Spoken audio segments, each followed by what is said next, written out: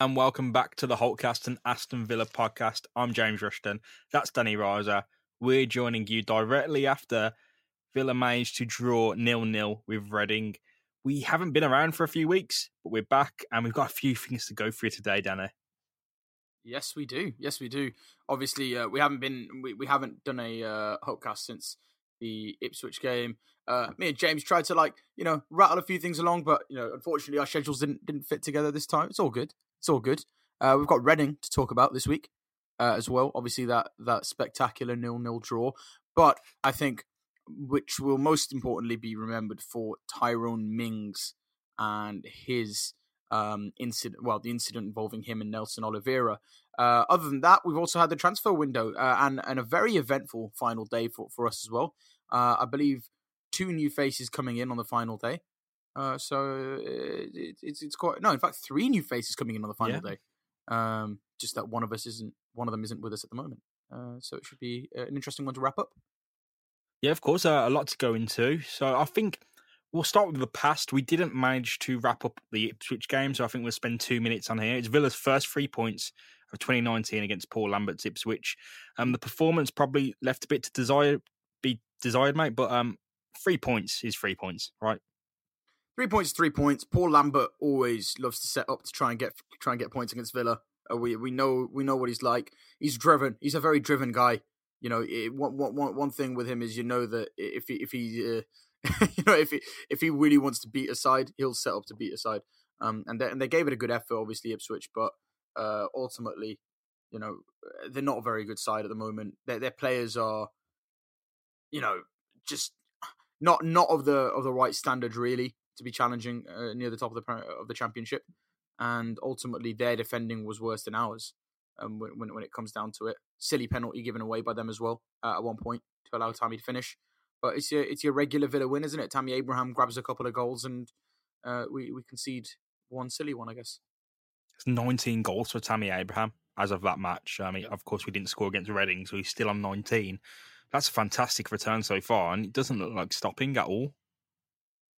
No, it doesn't. It doesn't look like stopping at all. In fact, I say it was a silly one, but I mean that the goal that we even conceded was from Freddie Sears. But when you look at Tammy Abraham's goals, they're all very simple, aren't they? Very, very simple. And I think having a finisher in there reminds me of when we had Darren Bent in the side. No matter what happened, if you put in a dangerous looking ball, it'd be on the end of it, or most of the time anyway. And that's what Tammy Abraham does best, and it just seems to be continuing. I guess the only thing that's left to be desired from Villa's attack is other players getting involved. And Tammy Abraham, of course, being the type of player he is only ever going to finish, never really create. And I guess that's the only reason why our attack isn't, as a whole, doing as well as it should be. But Tammy Abraham bagging the goals, and he'll continue to. So Ipswich, we have to do what we do best, and because we started liking it, we need the match ball, mate. So I'm going to need the best performer from you. If you can cast your mind, well, not just the best performer, but the bloke who impressed you the most on that pitch, who may have surprised you or come up with the goods. I think I know your answer, but I'd like to hear you. Yeah, it's got to be Tammy. Two finishes. Obviously finished the penalty as well. But when you look at it, if you hadn't finished that penalty, we would have only got the point out of the game. And it was good to see us go 2 goals in front, which has been incredibly rare over the past couple of months. And I think you have to hand it to him for that. Well, if I go for John McGinn, we need a joint one. So can we come together on someone? Who do you think? I kind of want to say Kalinic, but I'm not sure if he was tested as much as he was, in general, in most of the recent games. I think that Freddie Sears goal was fantastic, and I don't think anybody would have stopped it. I'm not quite sure, really, who I'd want to give the third one to. I mean, who's your suggestion? I mean, maybe it's Jedinak, a big ask for Glenn Whelan, isn't it? Or Jedinak? Yeah, 2 of these players who come in. I'd like to say Glenn Whelan. I think his first time passing is really underrated. He's got a vision. He can see things unfolding that no one else is. He can play the ball really quickly, and that quick release of the ball is something we really need in this team. So maybe Glenn Whelan. Yeah. No, look, Glenn's been having some good games. He's been having some good games, and I think you have to hand it to him. In the midst of a lot of fan criticism as well. I don't think he's the best option in every game, but certainly in games like Ipswich, where that they're going to try and make things a little bit rugged in midfield. Glenn Whelan's a very good option there. And yeah, you're right. The first time passing was just a little bit too difficult for Ipswich, and we're not overly paced out by their midfielders, so it allows him a little bit of time to do what he does best. So yeah, I think Glenn Whelan's a fair shout there. Yeah, I think it's not necessarily a man of the match award or match balls, but I think Glenn Whelan really stepped up. Trying to say Whelan and really kind of close to each other is pretty hard for me. But Whelan stepped up for me, mate, in that one, casting our mind back to the Ipswich game. So that's done now. We've given our match balls away. We can get on with the task of actually getting on with what we're meant to talk about. I think that is the transfer window. Me and you were meant to have a podcast on transfer deadline day. Yes. It didn't unfold like that simply because... Why? I think everyone needs to know why. I started writing at 7:30 in the morning, and I didn't stop until maybe 12 o'clock at night. And we scheduled a podcast for 10:30. And as we'll come on to, things got wild at 10:30 in terms of transfers. Yeah. So I think starting off the day, we brought in Tyrone Mings from Bournemouth on loan, and we have a weird option, and we can match any offer that comes in for him. I think we'll still go in for him if we're in a position to, but it's not necessarily an option to buy. It means you can just match any offer that comes in. What do you think about that Mings deal in general? I think Mings is fun. Is a great signing for us, really, because he's what we need. He's a left-footed centre-back, I guess, but in my eyes, he's also a left-back and a very good one at that. And I kind of want to see him play at left-back. Maybe it is the case that Neil Taylor is a little bit more comfortable with a left-footed centre-back in there with him. Maybe that's the case. But either way, you've got somebody who can play in both those positions well, and we need options there. I think it is quite a shame that we perhaps haven't got an out-and-out left-back then, if that's the case, if Mings is expected to be playing at centre-back all season. But when you think about it, Tanzibi's going to come back. Chester's probably going to get back into that team as well, thinking about it. So, and Elphick, he's so far doing quite well, having come back. I think realistically we'll see him play there, and I just think it's good to see somebody who's fairly young in Tyrone Mings and is quite driven, knowing that he has had a bit of a tough time over the last few years with injuries. I think it's good to see him in the team because up and coming a few seasons ago he was looking like the sort of player that might kick on and do really well in the Premier League, and I hope that he can become that player with us. I think we'll definitely have more on Tyrone Mings later due to what unfolded in the Reading match, but I think Villa made a few signings throughout the day that we can't not mention. And I think the second signing of the day was Freddie Wilbur, right? The right back from Cannes. Yeah, are you impressed by that at all? I think we've loaned him back, of course, to his old club. He's a Villa player now, but we've loaned him back to his old club for the rest of the season, and I think that was critical in buying him. Otherwise, we'd have had to wait. Yeah, it's an interesting one, isn't it? Because it's been really talked about as like a bargain signing from Caen. 4.5 million for somebody who's doing well in Ligue 1. He's playing regularly in Ligue 1, and I think that's important to say as well. He's a young player as well. That's the other thing. He's 24, which I think is fairly young for a fullback. Perhaps thinking about a player who's going to be coming into the peak of his career. We had to loan him back really to Caen as well, and you look at that and you think, right, that just kind of shows how vital he is to them, because Caen really are in a bit of a relegation battle. I believe they're a place above Monaco, but please forgive me if I've got that wrong. I am trying to memorize Ligue 1 off the top of my head, and there's not many people who can do that. So no, they are. They're one place above Monaco. They are fighting a little bit of a relegation battle there. So yeah, it's nice to see him come in. In terms of I think he's fairly unknown, isn't he, to sort of like the English public, isn't he? I think if anyone was saying they knew him, they were lying. Yeah, probably. I mean, the French league isn't unknown. So I knew about Veretout and Ghana before they joined us back in 2015. But I think down that end of the table where Caen are fighting, it's hard because you don't pick out players at the the Strasbourg, the Amiens, the Caen. You don't. you don't look at them. It's like if you're French, would you be looking at Huddersfield? You wouldn't. Yeah, true. No, you'd be looking at teams at the top of the table. So yeah, I think it went under the radar. But from what I've seen and what I have, you do hear these names now and then, just by being interested in football, and he's one that's definitely come up. From following Milan a few years ago, over the years, he's a name that has come up in those transfer circles. So he's been linked with big clubs in the past. I believe maybe Arsenal at the start of the season. But yeah, he's not off the radar at all. And I look at his who scored summary as well. This is always a good place to look at it. And he's been immense. He's had a 7.1 rating this season, which is really good. You consider that the same website or the same source kind of rates John McGinn around about 7.11. That's really good. I think also he used to play for Bordeaux. That's the other thing. He can play at centre back, comfortably play at centre back. That's the other thing. And yeah, I mean, look, it's going to be difficult to know until he comes into the fold for us. But certainly from what I can see, he does look like a very positive signing. And to sign a young French player who, look, as you say, has played for the French under-21s. And I think the other thing you got to consider is the fact that he's fighting a relegation battle. No, it means that he is going to be fighting fires all season.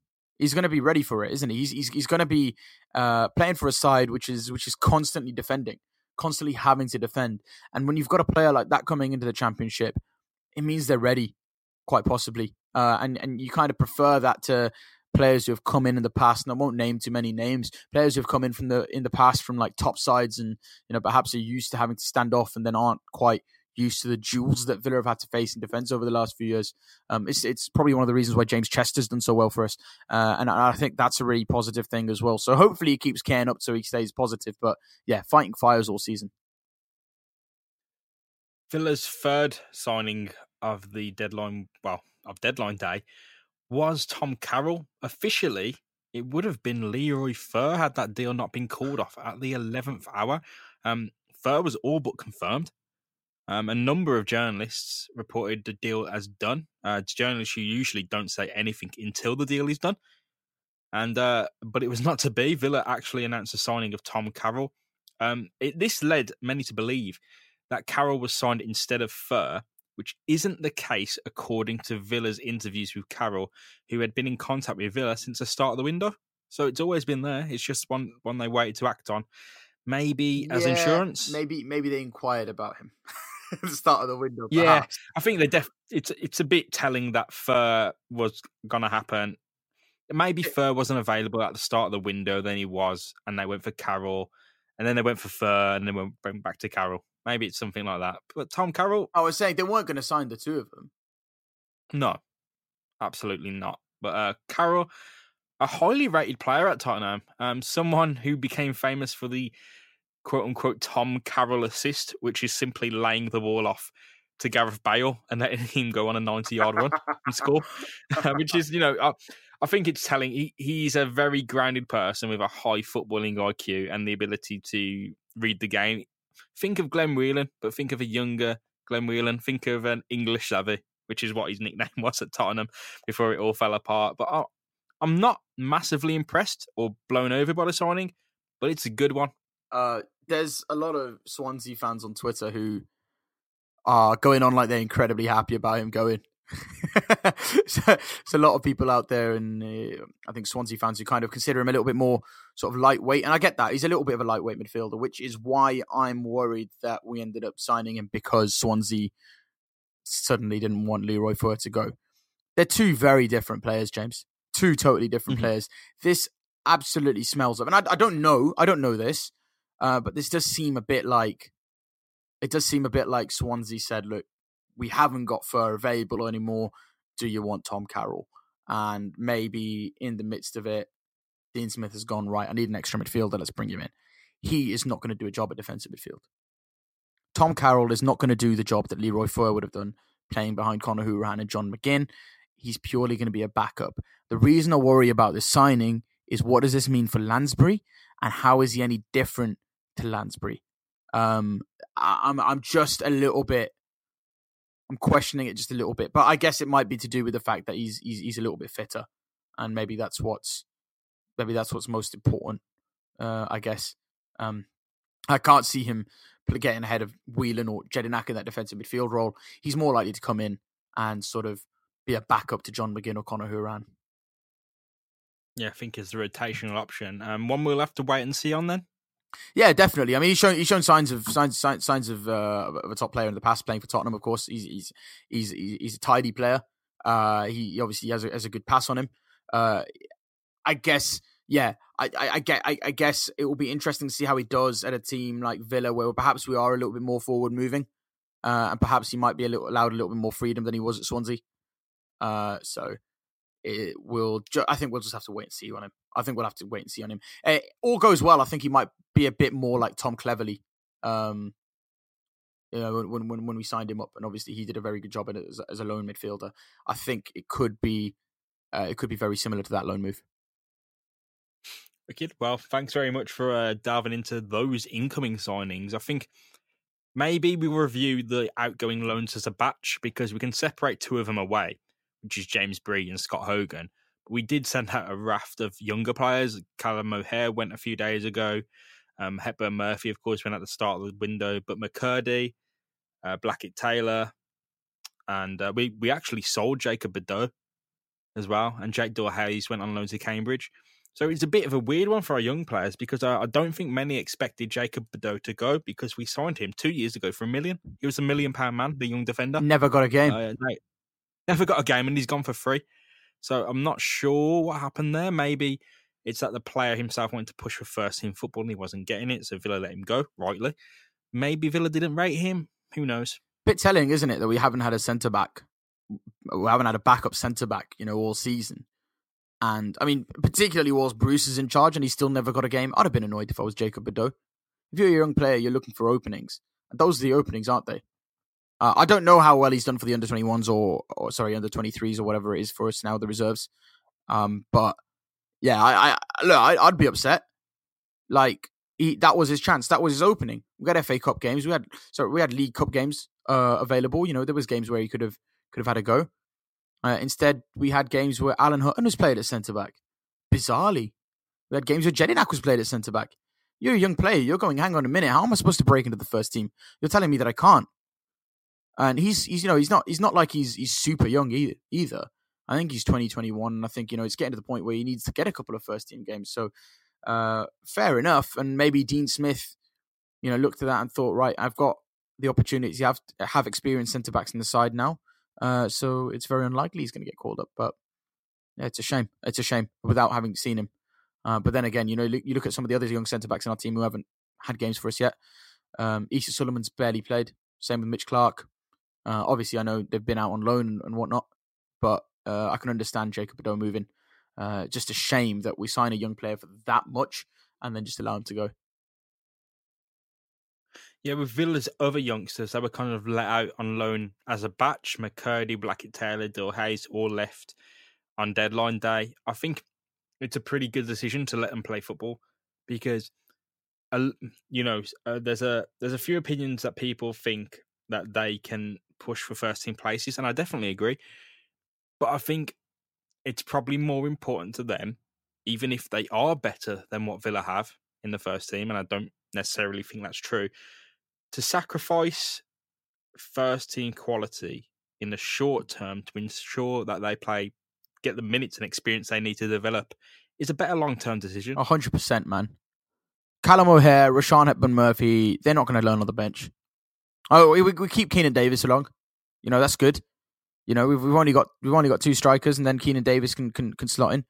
Right? I think Dean Smith does have plans for him there. But yeah, look, what's the point? What's the point of keeping O'Hare on the bench all season? What's the point of keeping Rashawn Hepburn-Murphy playing under 23 reserves football? Look, it's good. It's good, but we need them playing competitive football, otherwise they're never going to learn. And I think that the signs are there whenever we have let some of the young players play for us in the first team. There's little flashes of brilliance, but then they're just not used to that competitive nature. They're not used to that fight, and they're going to have to play in League One, League Two, where other players are. Other players are playing for their careers, playing for a promotion and playing for relegation, and it's it's something where you have got to sacrifice the under 23s a bit. And look, we're not in the FA Cup anymore, so it doesn't. They're not really going to get a chance to play first team football, really. Anyway. Yeah, and if there's a lot of movement happening in Villa's first team, what's the point of putting them into it? If it's not going to be their actual playing situation that Dean Smith wants to develop them in, what's the point of putting them with players that aren't going to be there next season? Right, exactly. What is that? What is that point? James Bree went out on loan to Ipswich. Now, not many people are considering this a youth loan, but considering the fact he's younger than Harry McCurdy, who was loaned out to Newport County, I'd consider it a youth loan. He's only a few months older than Callum O'Hare. I think it's because he's played a few games for us in Barnsley that people consider him more of a senior player, but he's still very young, and he's been out on loan to Ipswich, where he played on the weekend against Steve Bruce's Sheffield Wednesday. They lost that game, but he got a match. Yeah, which is good. I think it's quite funny, to be honest, seeing Paul Lambert loan in players from us. But he's almost assembling a little bit of a mini Villa over there. Simon Dawkins, James Bree, James Collins. So it's really getting quite fun over there. But yeah, look, Ipswich are under the cosh, man. Ipswich are under the cosh. They're fighting a relegation battle. That's where I want James Bree to be, mate. I want him fighting. I want him having to, kind of thing. Oh, damn. He's gonna be under attack all season. And if he's playing first team, if he's starting for them, then brilliant. It means he's up for the fight. Well, he is starting for him, so it does mean he's up for the fight. Another loan is Scott Hogan, who went to title contenders Sheffield United, which was a bit of a surprise move. It had been, I say surprise, I don't think Villa were going to let him go to Sheffield United. I thought they were going to opt for Bristol City, but I think Bristol City... Bristol City. Let's say that one again, James. Yeah, Bristol City are competing for a playoff place, maybe like us, and Sheffield United seem a bit of a higher level than us at the moment. So maybe letting him on loan to the upper echelons of the Championship table is probably the best idea. He hasn't played for Sheffield United yet, mind you, but he's wanted there. Shall I be honest? I don't even look at the table anymore. I don't really care about who's promotion rivals or whatever. If I stress myself out too much on that, I'd be more stressed with the fact that Birmingham City are above us in the table, and Villa fans aren't going to readily say that Birmingham are having a better season than us, right? No. Okay. Yeah. But I've stopped looking at that table because, to be honest, last few games we've basically ruined that, and it is more of a long-term thing we've got to start looking at. Long-term, is Scott Hogan going to break in the team? No. Long-term, Scott Hogan himself, has he got a career at Villa? Is his career on an upward trajectory or a downward trajectory? It's on a downward trajectory. It was at a downward trajectory. And having been a player that set the Championship alight, this was not this was not going to work for him. He had to go out. He had to try and find himself a club where he was going to do well. To be honest with you, he's above League One standard, right? He needs to be playing in the Championship, right? Other teams manage to do it well where they've got an authentic side where they can bring in a player like Scott Hogan and they'll do well. Rather than us, where we've basically had years of having to get rid of players who can't cut it in the Championship because they haven't got the same desire. Scott Hogan will absolutely slot into another Championship side.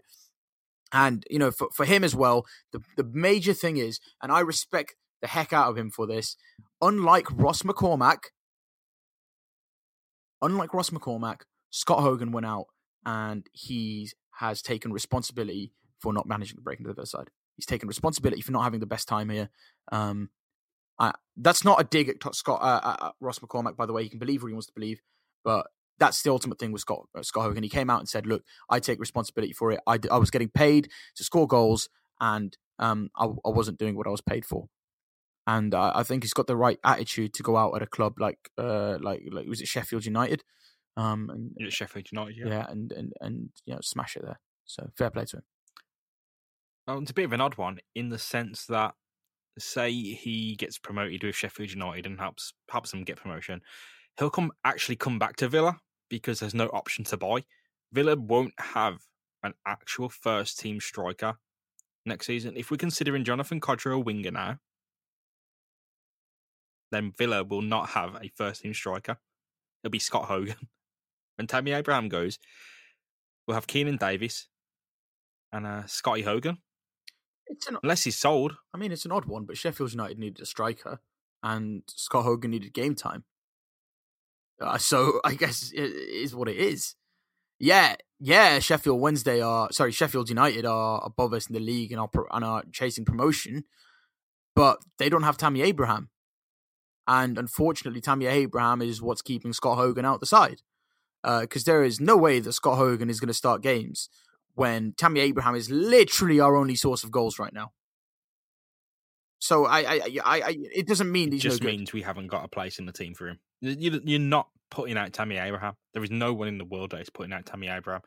I think if we didn't loan him, Scott Hogan probably would have been starting up front for us, except Jonathan Kodjia's there. But now Jonathan Kodjia's found kind of a new role. I'm not sure what happens there, but Scott Hogan's gone to Sheffield United.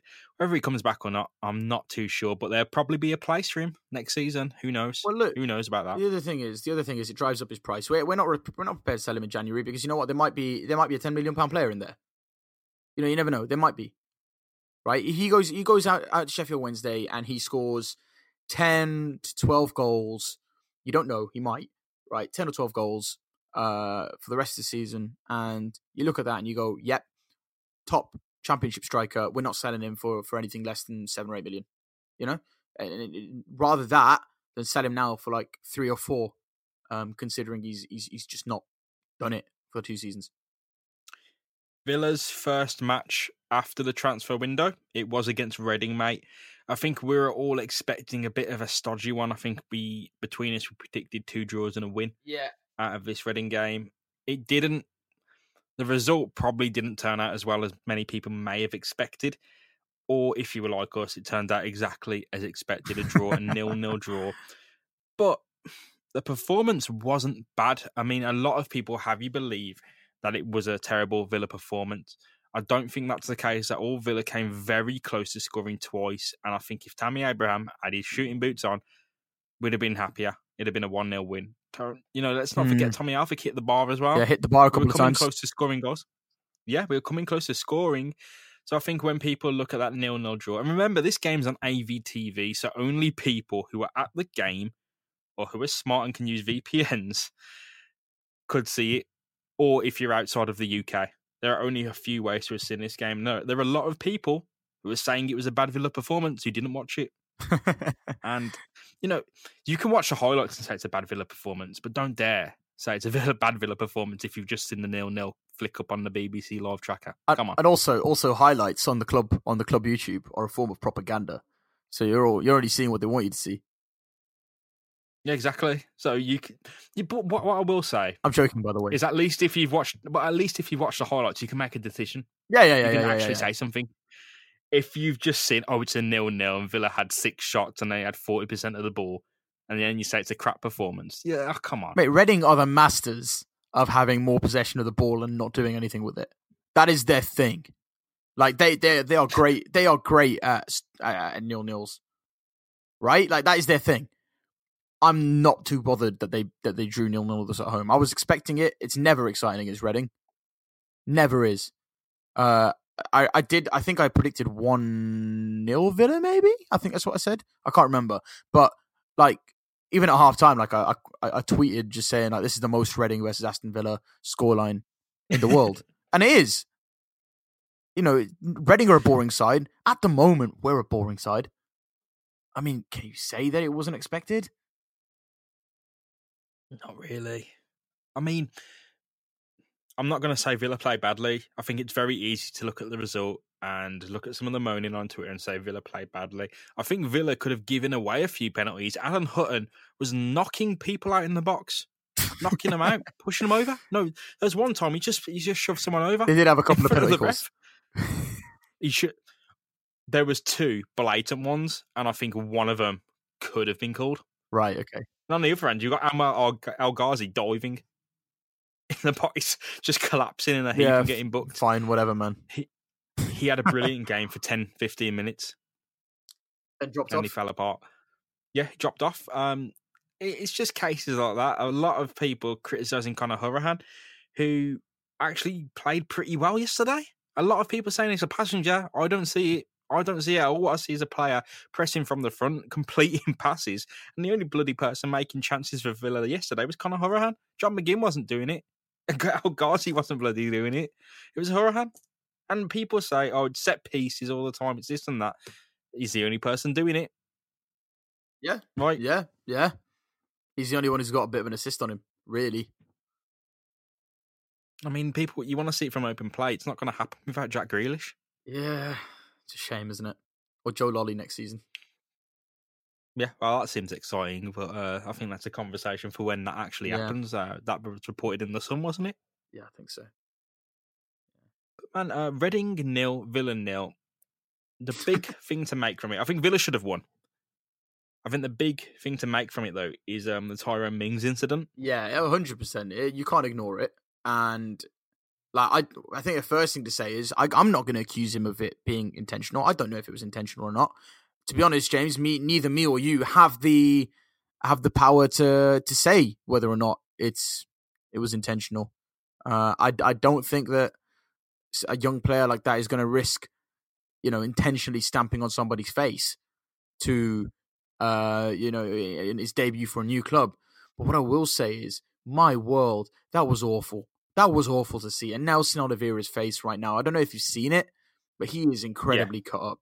It does not. It's like Swiss cheese, good. Isn't it? Yeah. Not good. Yeah. It's awful. Yeah, cut across the bridge of his nose. He looks like a broken nose. There's a cut in his eyebrow and a cut on his forehead. I think without the blood, it would look a lot better. But these are deep gouges on his face. I think describing it as a stamp is pretty. I don't know if it was. It's a step, isn't it? A stamp is a forceful action. I think he was just continuing the motion of his foot, which that's a step. He stepped on his face. It's not a stamp. If it was a stamp, he'd have had a fractured skull for one. And I think there'd have been a bit of a different reaction on Tyrone Mings' face. Aggression. He stopped the game. He asked, he called the ref for help. I don't know if he'd do that. If it's, me and you don't have the power to say, no one has the power to say this is intentional. And a lot of people are saying it's intentional. A lot of people who have seen a slow motion clip of a player stepping onto another player's face out of context, cut off the bit afterwards, have just seen that over and over again and declared it as intentional. And one thing as well is we have to remember we're speaking about a black footballer here. So a lot of the comments I've seen about him being referred to as an animal and that he should go to jail and it's a beastly action, it doesn't really sit well with me. No, I feel like that language in that arena shouldn't be used. Nah, people need to chill out like that. Yeah. Yeah, I've heard people referring to Duncan Ferguson as an animal, but I think we have to consider the historical context about referring to black players as an animal and threatening them with jail based on that action. I'm not cool with that. Yeah. I mean, I can't remember the last time somebody stomped on somebody. Well, I can't remember the last time there was something that bad. There was a foul that bad. But like usually you don't hear people talking about them as animals or beasts or whatever. You say they made a mistake, or you say it was a really bad challenge, and you say that somebody should feel really awful for themselves. I've never seen Roy Keane described as an animal. I've never seen. Well, Neil Taylor's not getting this language directed at him, is he? No. After what happened with Seamus Coleman, he's not getting that. So yeah, no, I think it's always good to put a cautionary word out for that. Be careful how you talk about players. Be careful that your prejudices don't get in the way of your analysis. But I think, going back to that challenge as well, Luke, Tyrone Mings is an intelligent young man with his head screwed on. He's not doing that intentionally.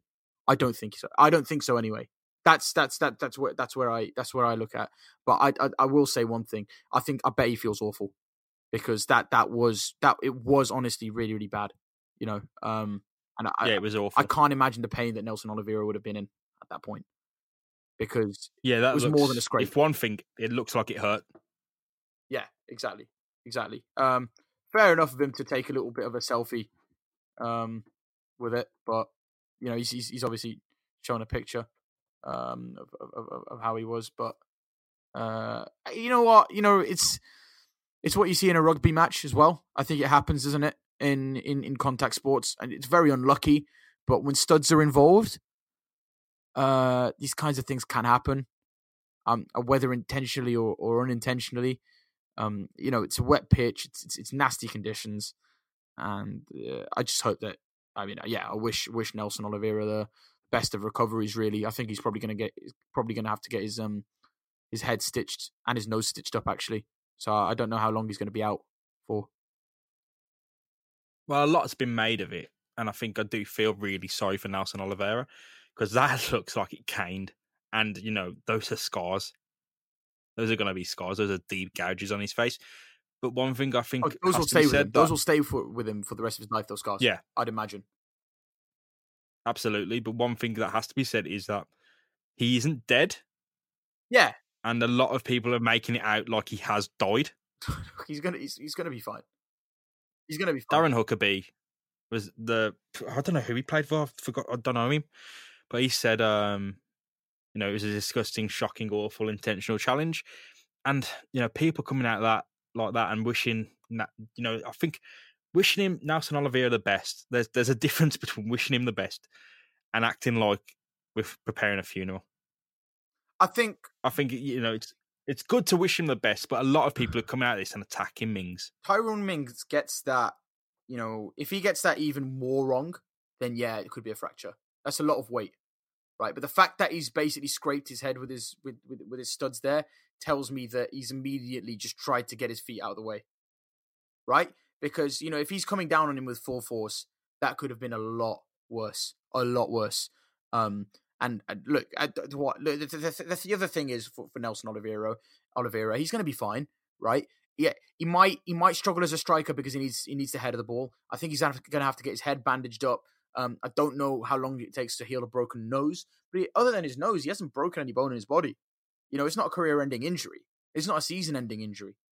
So, whilst painful at the time, I'm sure he's going to be fine. And I don't think, as I say, I don't know if either me or you or the FA can really make a decision there to say whether or not that was intentional. I think it's fair to say if it was intentional that Oliveira probably wouldn't have a head left. Yeah, possibly. Like you said, that if it's a scrape on his face or these cuts or slashes on his face from the action, I think the weight and momentum that Mings was going, there should be more damage. If it was intentional, then there'd be a fractured skull. What it looks to me like, it would be a full-on stamp on the head. I look at that and I think what Tyrone Mings has tried to do there is he's mid-air. He's tried to get his left foot down first for the sake of balance. What he really should have done is thrown himself down to the floor. But he's kind of carrying on his motion, and God, it's awful to watch. It's awful to watch. Yeah, I think a lot of people watching it over and over again. I'm trying to see where Mings' eyes are, where he's looking, but the fact is, no one actually knows except Tyrone Mings. So I think it's best that we all leave this, wish Oliveira the best, and hope that it wasn't intentional. I'm thinking it's not intentional. No, that's where what I do like I know? Moment. Yeah, definitely. I think moving back to the match, Villa, their two chances could have scored. Are you unhappy with the result at all? Look, man, I'm conceding the fact that I don't think we're going to make promotion now. So I'm just watching performances, and I think it was a good clean sheet. I think it's good to see Tyrone Mings playing central defense as well, actually, and have a good performance there. He looked good there. I would have maybe liked to see a little bit more experimentation in terms of the forwards, because I think the whole Abraham, Adoma, El Ghazi thing is getting a bit stale. I think we need to switch something up front. That's the only thing. I think it's getting a little bit stale up there, and I do wonder whether we need to go with two strikers. We need another option anyway, because teams seem to have figured us out up there. All I can say is I can't wait for Jack Grealish to come back. Yeah, it's going to be exciting when he comes back, because I think it gives us another dimension. But I think the words have to be said for that defence, because we have been griping about that defence for ages. Then Tyrone Mings comes in, and not only does he look good, but Hutton, Taylor, and Alfick look good, and Kalinic balance, innit? Looks comfortable. That balance has been added, and man, I thought we'd miss James Chester a lot more. A hell of a lot more. I thought we'd really struggle without James Chester. But yesterday was a breath of fresh air, and I'm really, really happy that this defence has succeeded, because they've been getting bollockings from people. They've had it. defense for as long as we can remember has been the Rightfully. worst thing about this team. And yesterday was the best thing about this team. Yeah, 100%, man. I agree with you there. I think it takes a little bit of pressure off Chester as well. We can start rotating a little bit more. I think Tanzibi as well. It'll be interesting to see what he does when he comes back, or whether he even gets back into the team. I wonder if it means. I wonder personally. Looking at it, and how I talk about this attack being a little bit stale at this point. I wonder if what this does is opens the door for us to go with the 3 at the back. I was thinking the same because I think you look at it, you go Mings, Chester, Tanzibi. That's a decent back 3. I can see that happening. Do that. Yeah, of course, you got depth. Then you got Alfic and Courtney Howes, in reserve and on the subs bench, ready to step up. So this Reading game, I want to know your match ball for it. It almost feels quite awful doing this, but I think it should be Tyrone Mings. It has to be Tyrone Mings. I think. I just forget the incident. I mean, apart from the incident, he was the best player for Villa, wasn't he? Surely. Yeah, it's either him or Tommy Alfic. Yeah, exactly. I think you have to give it to him. Yeah, Tyrone Mings definitely gets his first match ball on the debut from you. I'm going to go for that guy, Tommy Alfic. They looked solid together. And, on another day, maybe Villa would have lost without them. But they certainly gave a good platform for Villa to go on and kind of push for that victory. They couldn't really find the right shot. And let's say Reading's keeper had a fantastic save at the end from Abraham. Mm-hmm. And that's a win there. That's a 1-0 win. But we couldn't find that win. We couldn't shoot. We couldn't score. So it was on our defence to kind of carry it for us, and they did. Mings and Alfic take the 2 match balls, but we've got one more to give. Any ideas on the third one? My inclination is to go with either Hourihane or Hutton.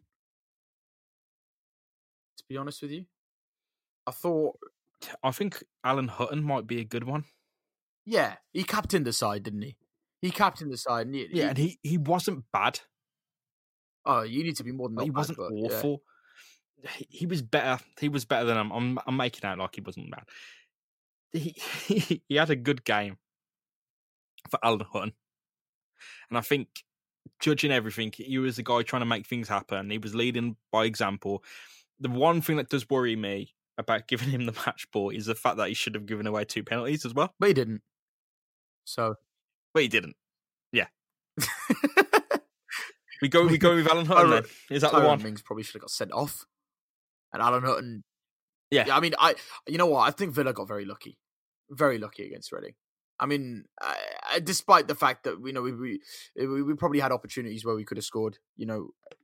Reading's defense were also on fire. They were fire. I mean, Tyler Blackie had a mad game.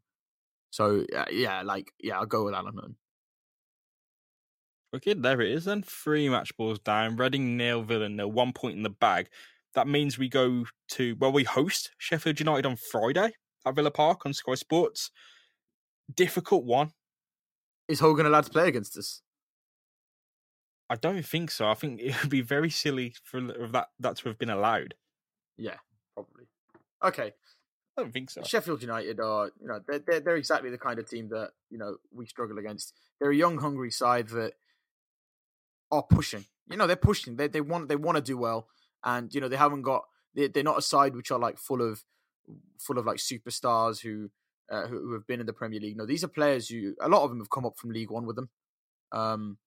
So I'd be interested. I'd be interested to see how we perform against Sheffield United. But my inclination is that considering they battered us 4-1 last time we played them, I don't know what has changed about them since, apart from maybe the fact that I guess this month, bar a couple of wins against QPR and Bolton, they have looked a little bit dodgy. I think they did lose to Swansea 1-0. They did lose to Barnet 1-0 as well earlier this month. Oh, sorry, I say this month, earlier in January. So there's that. But no, I think Villa have to be afraid of him just a little bit. Billy Sharp's been ridiculous this season. Again, at the age of 32. Yeah. They've got some firepower, mate. You've got McGoldrick, Sharp, He has got Hogan, Medine, Gary Medine. You've got firepower in this team. Hogan, of course, probably won't be playing against us, but that's still, Gary Medine was pretty decent for Bolton last season and Cardiff. Then McGoldrick, who was probably Ipswich's talisman, and Billy Sharp, as well as Scott Hogan. You've got championship pedigree in that team. They are a heavyweight team. They've become a heavyweight team. Mate, Billy Sharp in this league. Billy Sharp is like the Hulk Hogan of the championship, man. He's been hanging around for years. Hanging around for years, man. Like he's a superstar in the championship. But like he's had a couple of seasons where he's kind of like, jogged onto the Premier League before, and you don't hear from him. But when he's back in the championship, he just smashes them in every single. I genuinely am worried about this game. I think it could turn into a bit of a. It could turn into a thrashing if our forwards don't turn up. Without Jack Grealish, I can't see us being better than them up front, man. That's what I'm worried about. We need to actually try to win this, which seems scary because when we try and push out, we usually get slapped in the mouth. I'm hoping that with Tyrone Mings and the additions to our defence, that it's a bit more grounded at the back, and maybe James Chester comes back in for this one. I don't know how bad his injury is. It was like an inflamed knee, which is quite a worrying thing to have for a defender, central defender. We actually need to move about a bit more in 2019 than they did in 1990. But no, Sheffield United come. I think I'm a bit worried about this one. Villa 4 points off the playoffs. There's plenty of teams in that playoff gap they've got a game in hand on us. That's not a massive gap to make up those 4 points, but when it becomes 6 or 7 and Villa aren't really kicking on, then I'll start to worry. There's still 16 games left, so there's a lot left to play, but Villa need to deliver a knockout blow to a team like Sheffield United at some point if they want to make the playoffs. That has to happen. What I will say is our midfield needs to be strong. I think that's going to be the main thing. I think if we pick Glenn Whelan there, he's going to have to do a very good job of picking off Gary Medine or Duffy, whoever does start in that sort of a central attacking midfield role. I think it also means that Conor Hourihane and John McGinn are going to have to be running around quite a lot to combat Oliver Norwood and John Fleck. But what I will say is that with our biggest weakness supposedly being our fullbacks, I'm not too worried. I think Sheffield United are playing generally with Ender Stevens and Baldock out on the wings, sort of as wing backs. That to me doesn't worry me too much. When you look at our right hand side or our left hand side. So I think as long as we play well through the middle, and as long as our sort of, as long as our midfielders turn up, we should be okay. I'm tempted. I mean, I would be tempted if I was Dean Smith to maybe start Jonathan Codger out wide and play him as a little bit more of an inside forward, just because of those 3 centre backs that Sheffield United seem to be playing with. I think Sheffield United are very much a knockout blow team, that type of blood and thunder team, direct. I think a lot of people would refer to it casually as a long ball team, which isn't really the case. They play really good football. It's just a very in-your-face, direct style of play that blood is your nose. People like Billy Sharp really succeed under that, really do. When I look at this, it's almost like Liverpool. I just constant, non-stop football. And that's what worries me when Sheffield United come to Villa, because they succeeded like this last season. And now it's even more powerful. It's found its almost final form. Would you believe it? And I'm worried about that. I'm worried about how Villa stand up to a team and knocks on the door. You could just imagine an Ender Stevens sort of like long ball going over the defence, Billy Sharp making that run through. It's the thing with Sharp and McGoldrick. Don't let their ages fool you. Don't let their ages fool you. And Billy Sharp's like 33. I think McGoldrick's... I think McGoldrick is 32, 34 years old, something like that. But they've got a lot of movement, man. They know where they're going. Their positioning is on point. They've been banging goals into the Championship forever. McGoldrick banged in goals for Ipswich Town at one point. So, they know this division better than anybody. We're gonna have to. I mean, our defenders are gonna have to be really, really careful. But I think, as I say, the most important thing is whoever is playing in that central defensive midfield role, I'm looking at you, Glenn Whelan, is gonna have to pick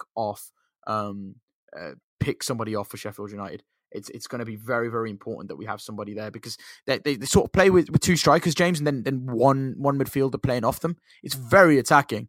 It's very gung-ho, as you say. Like, they've got 3 centre-backs and 2 strikers. Like, it's impressive in the Championship. It's a pretty powerful style of football. With that in mind, man, and to wrap up the podcast, what is your match prediction? Oh, man, I don't like predicting defeats, and I don't want to do that.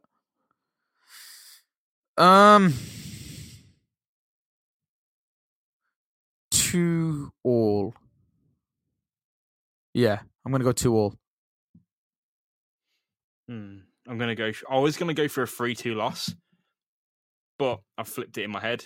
I'm going to go for a 2-1 Villa win, because I've got faith in Dean Smith. I think we're doing the right things. I think our transfer window is indicative of what we want to do with this team, which is buy young, hungry, powerful footballers who want to make a mark and to kind of get rid of the older players that we've had. Not that they haven't done the job, but maybe they don't have what it takes to play this high-tempo football just naturally due to their age. And I say that, it's ridiculous, isn't it?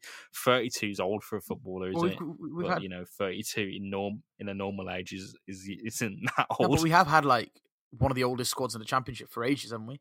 So yeah, about time it changed, really. I think 2-1 Villa win. Let's turn it around and let's get people off Dean Smith's back. I think that would be a really good way to kind of continue 2019. Yeah, man, I'm enjoying this long-term management. Yeah, short-term, it's not looking beautiful, but at least you can look ahead and think, right, this is good. Rather than Steve Bruce last season, where we were like, yeah, it's going well right now, but I'm not sure where we're going to be next season. Do you know what I mean? It's good to be kind of like looking ahead and thinking, right, okay, yeah. I mean, even if we take a dip, the general direction here is good. Yeah, I think we're going forward. We've got the manager we wanted. Let's see if he can deliver, but it won't be in the short term. We are chasing the playoffs, but to get there, we do need to step over teams like Sheffield United. So yeah, I think I'm finishing on the podcast. All the best to Nelson Oliveira again. A bit of a horrible kind of incident he was involved in. So I hope he's okay. It looks okay. And hopefully he'll be starting for Reading next week as they play. But yeah, for us, I think it's goodbye, mate. Any final thoughts? No, I think as I say, I hope we do well against Sheffield United. It's going to be a tough one. But also just want to say, like, yeah, I'm happy with the transfer window, end of the transfer window. Tom Carroll, Tyrone Mings, as you say, two hungry players. Let's just hope they work out. And I think it's great to see a lot of young players back as well, namely Andre Green. So yeah, I think I'm feeling fairly positive despite that 0-0 draw. Also, one thing I have to say, check out the Villa YouTube, because they're releasing some pure fire at the moment in terms of interviews. I think we have to mention that. And they have released one today. I haven't watched it just yet, but it is about Tammy Abraham basically doing an interview saying why he decided to stay at Villa. So I don't know if you've seen that, James, but they've been putting out some really good interviews over the last couple of weeks. I guess we'll say goodbye for that and see you next week. Goodbye.